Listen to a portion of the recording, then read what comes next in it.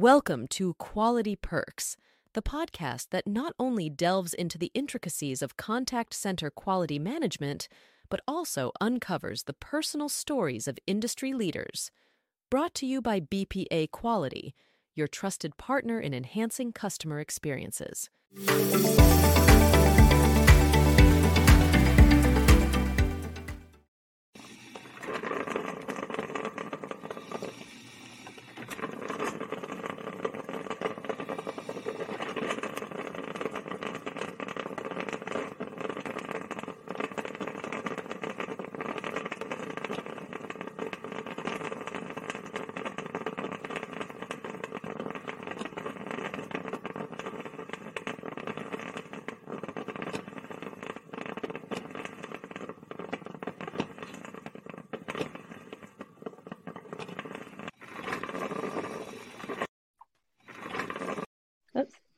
And good morning. We are live.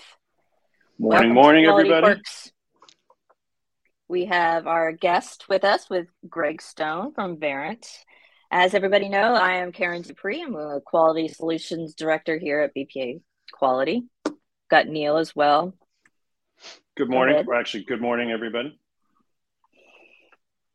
So welcome. Yes, thanks to another episode of Quality Perks. Gregg, if you would, before we get into our typical coffee part of the show, could you introduce yourself to us? Tell us a little bit about you. And we learned a little bit before the show about your sporting allegiances, so we don't need to cover that. But maybe introduce yourself. Tell us a little bit about yourself. Yeah, that could take the whole show for that back and forth. My name is Gregg Stone, and I am an account executive at Verint, and focused on customer engagement solutions. And I live just outside of Boston, Massachusetts on this beautiful sunny day. Been with Verint for just over 4 years and enjoy the fact that I get to collaborate with a set of iconic brands in this geography and help with what is a very strategic topic these days in ensuring that brands are focused on customer engagement and the customer experience. Awesome. Well, thanks for joining us. Absolutely. Karen, walk us through the brew today. What are you enjoying, and what's the cup of choice? Well, today, Yvette Rinda, who works with us at BPA, she sent me some coffee, and I just absolutely love it. So I am drinking, it's called Amsterdam by Joe Coffee. Very nice. Right. I thought I was the only one who got fan mail. You got fan mail too? I did. Yvette's wonderful. But this has notes of dark chocolate, walnut, and caramel. And I just have a nice little pottery mug here. Yeah, that's nice. Yeah. So it's very yummy, and thank you, Yvette. I love it, and I have 2 other types as well that are delicious as well. She gets a shout out. Absolutely. Yep. Gregg, what do you have today? Hashtag Yvette. I'm less of an aficionado, so I have my Nespresso sitting next to me, and I'm more of a basic coffee guy. You know, growing up in the Boston area, basic Dunkin' Donuts is how we grew up. So not a Starbucks dark roast. I did. So Neil, you're in New York. Do they still have fresh direct delivery in New York? They might. I'm not so sure. Oh, so when I lived there, they had this service, Fresh Direct, and Fresh Direct had on their website the ability for you to pick and choose and blend your own coffees. Mm-hmm. They were a roaster, so they brought them in from all over the world. You could build your own blends. They'd grind it and customize it and ship it right to you. That was my dipping my toes in something other than Dunkin'. Great. So another kind of measuring stick for the show is how much coffee do you have during the course of the day? Now, I'll lead into that by saying that I drink coffee throughout the entire day. It's at least 6 to 8 cups. It's just part of me. How many cups do you have during the course of a day? For me, Karen actually was working on her quota right there. I do two cups in the morning, and then I move to tea. Okay, that's my standard system. Yeah, I'm only two myself, and it's in the morning. System. So do you have creamer or do you do dark? Oh yeah. That's another question. Creamer or no creamer? I'm a creamer guy, but I did a couple of years ago move away from the sugar. But got to use the non-fat half and half. To be honest. Very nice. if we're getting deep into it. I'm straight up black coffee from Villain Coffee Company, so it's a local roaster here, just beachside, where I've got a coffee truck set up and some great coffee that I pick up from there. That's amazing. So we've gone into 5 minutes of coffee talk, so that might we're breaking records left and right. Let's get into the good stuff. So Gregg, the three of us have been having some pretty good conversations lately about the engagement capacity gap. I was hoping maybe you could walk us and the audience through what that is. Yeah, I think to start, the goal of all brands these days should be to ensure that they are capturing every customer interaction that occurs, and they're using those to drive a competitive differentiator, right, at the highest level. I think that you'll agree, today more than ever, it's easy to do comparison shopping. So pricing is not a differentiator. There's leapfrogging of technologies. There's more generics and options in the marketplace. So today more than ever, right, brand loyalty becomes the key differentiator for an organization. There's all sorts of stats around the cost to bring on a new customer versus retaining a customer. But with COVID, it exacerbated the situation, driving more digital interactions, which you don't get a shopper in brick and mortar, so they can click away pretty easily. So if you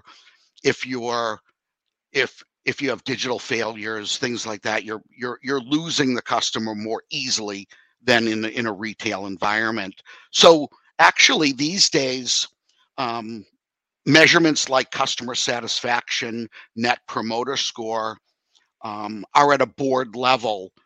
Customer and employee attrition is another statistic that's at a board level, and a lot of companies are actually even compensating their executives around the brand loyalty stats that we talked about around attrition rates, because right now what we're seeing in the marketplace is that there's somewhere between 50 and 100% attrition rate for customer service agents.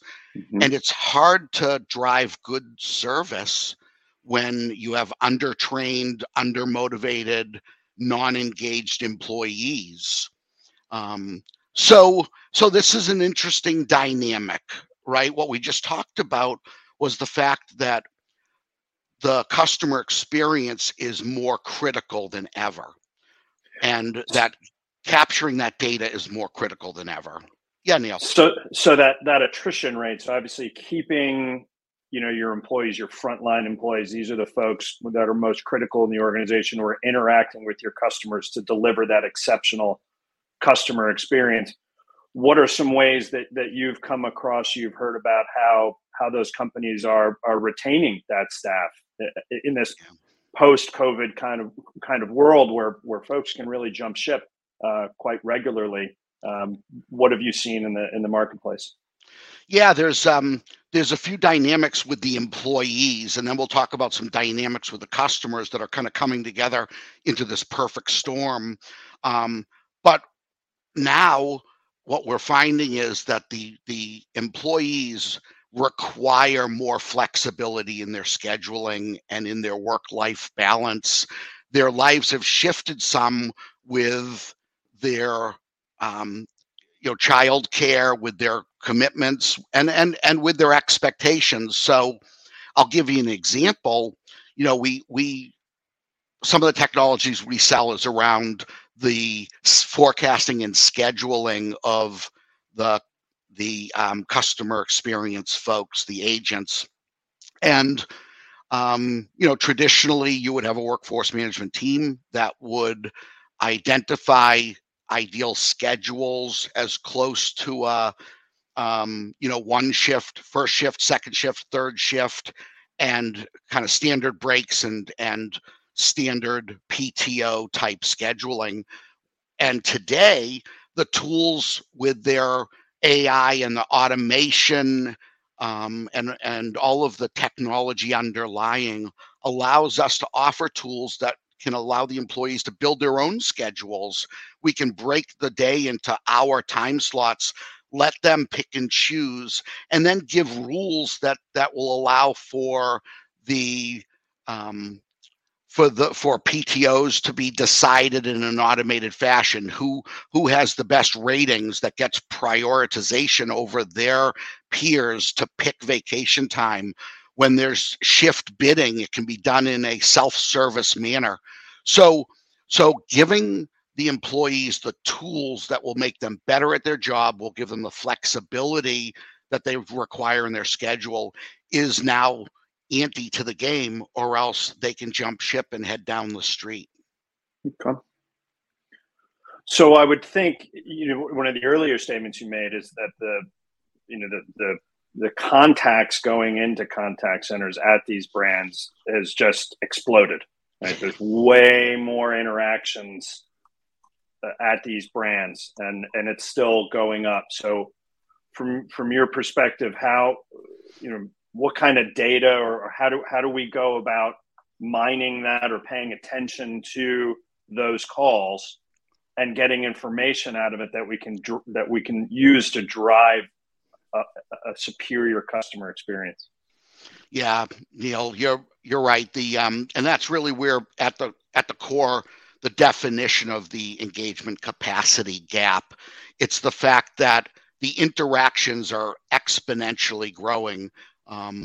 Today, a lot of the younger customers are looking for digital solutions. They're looking for self-service channels to do what they want when they want in their own their own time frame.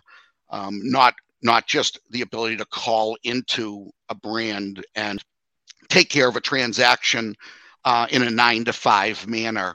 So with the number of channels that are growing, like chat, like social media messaging, along with the ability and desire for more interactions, there's just a huge volume that need to be addressed.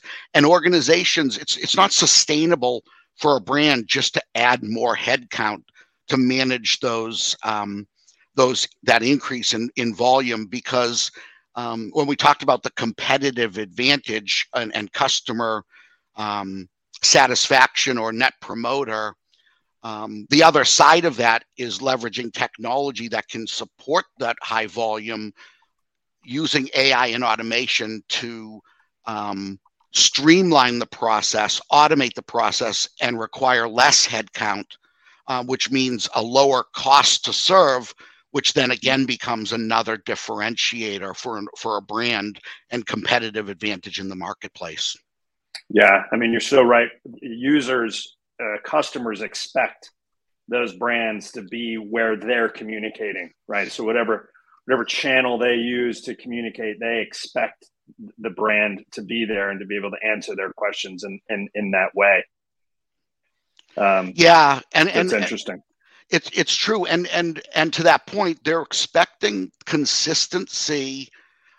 They're first of all, to your point, their expectations have risen, but they also have those expectations of consistency across each of the channels, and the data and knowledge to be predictive in in the next generation, right? So you should know why I'm calling, right? A great example is the airlines, right? When a flight is delayed or canceled, and you call into that 800 number, or you go onto their website through your app, they know, right? The first question is, are you looking to rebook? Within a retail environment, they should know your last purchases, and the odds are that you're looking for information regarding that purchase action, or maybe something that's associated to that purchase, an upsell or whatnot. So how do you support the expectations of your customers, the expectations of your employees, and use that information to drive the competitive advantage is gold, right? And there's really an answer to that that most companies are starting to figure out. We're communicating, our thought leadership around this on a daily basis. This is what I love about my job, of bringing concepts of maturing technologies and bringing business value and differentiators to my customers. So, the magic associated to this really is around ensuring that you're capturing the interactions and you're gleaning insights from those interactions. That could be in a digital world. We have digital behavior analysis. What is somebody doing on your website when they maybe walk away from a purchase, or they leave a digital asset and they make a phone call to your contact center, right? Because the contact center and a human interaction is your most expensive interaction. So understanding those digital failures, where they're occurring, and making that change to the operations is the magic, so that you can increase your capture rate. Post-interaction analysis of your calls, and then aligning that to your survey information. So you're taking direct feedback and indirect feedback.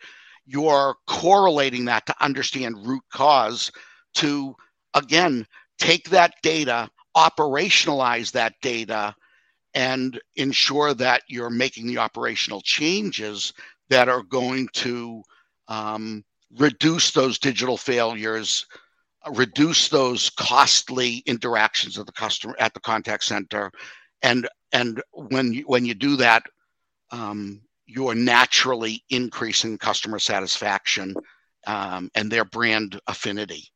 Yeah, as we've been talking, I think Karen and I and our colleagues were constantly seeing, and you can tell now more than ever, the difference between brands who get that and the ones who don't. And the ones who get that streamlined experience, where they know why I'm calling, or at least have an idea, and have this predictive analysis, and have learned from my purchasing power and what I've done in the past, and can engage me at that level, as opposed to somebody or a brand where I just call and it's another painful contact center moment where I'm having to explain all that. Right. You can really tell the difference, and that engagement capacity gap closes real quick for those organizations that are deploying that methodology, because that's where I'm going to shop. Because it's easy, right? Yeah. We interact with organizations who are easy to interact with, and when they get me, so you can really see now more than ever organizations who get that and those that don't. Yeah, and I'm going to say that my experiences, because I work with 25 or so top brands in the geography across a variety of different marketplaces, and it comes down to the culture at the top of the organization. So there's a lot of organizations that bring in technology, they try to make change, and they don't have the support at the top level that allows for the change management to occur that ultimately reaps you the benefits that are required, right? Because any organization that's going to justify the investment in the technology has committed to the board milestones of return on investment, right?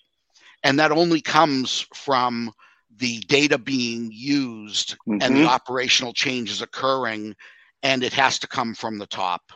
So there is a formula, and to from our discussion, you can hear you can see that executive support, utilizing the technology, and having change management are critical to the success and the future state of these organizations continuing to mature, because ultimately where we're going is leveraging AI and natural language processing to start to significantly reduce the headcount and use technology to do more complex resolution of interactions.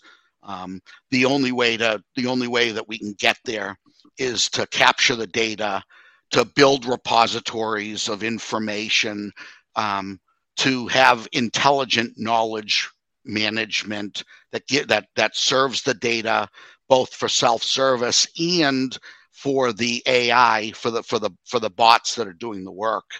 And there's a roadmap for this for an organization, so it's achievable. For sure, and I agree. Your culture statement is spot on.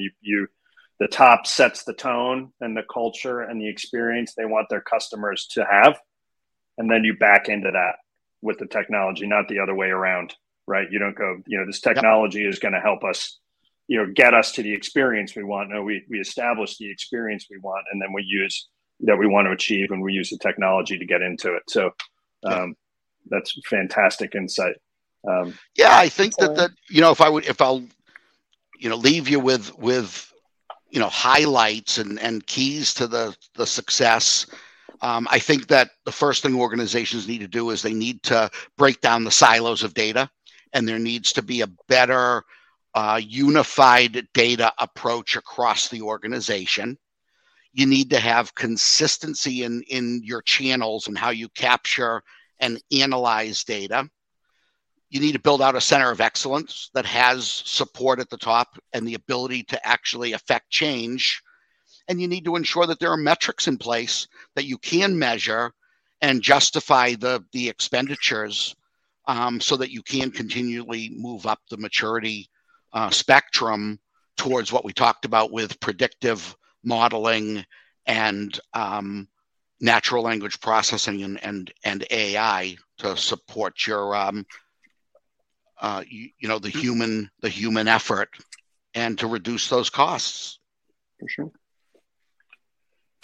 Well, Gregg, thank you for the discussion today, the insights. I always love getting lost in these conversations and figuring out ways that we can save the world, one customer moment at a time. Absolutely. Leading up to millions of customer moments. So great speaking with you again, Karen, as always. Thank you, everybody out there, for participating and watching the show. And we will be back shortly with continued guests and continued episodes. So thank you again for watching. Gregg, thank you, sir. Have a great rest of your day and a great weekend. Oh, thanks so much for the invite. Yep. Have a great weekend, everyone. Take care, everyone. Bye.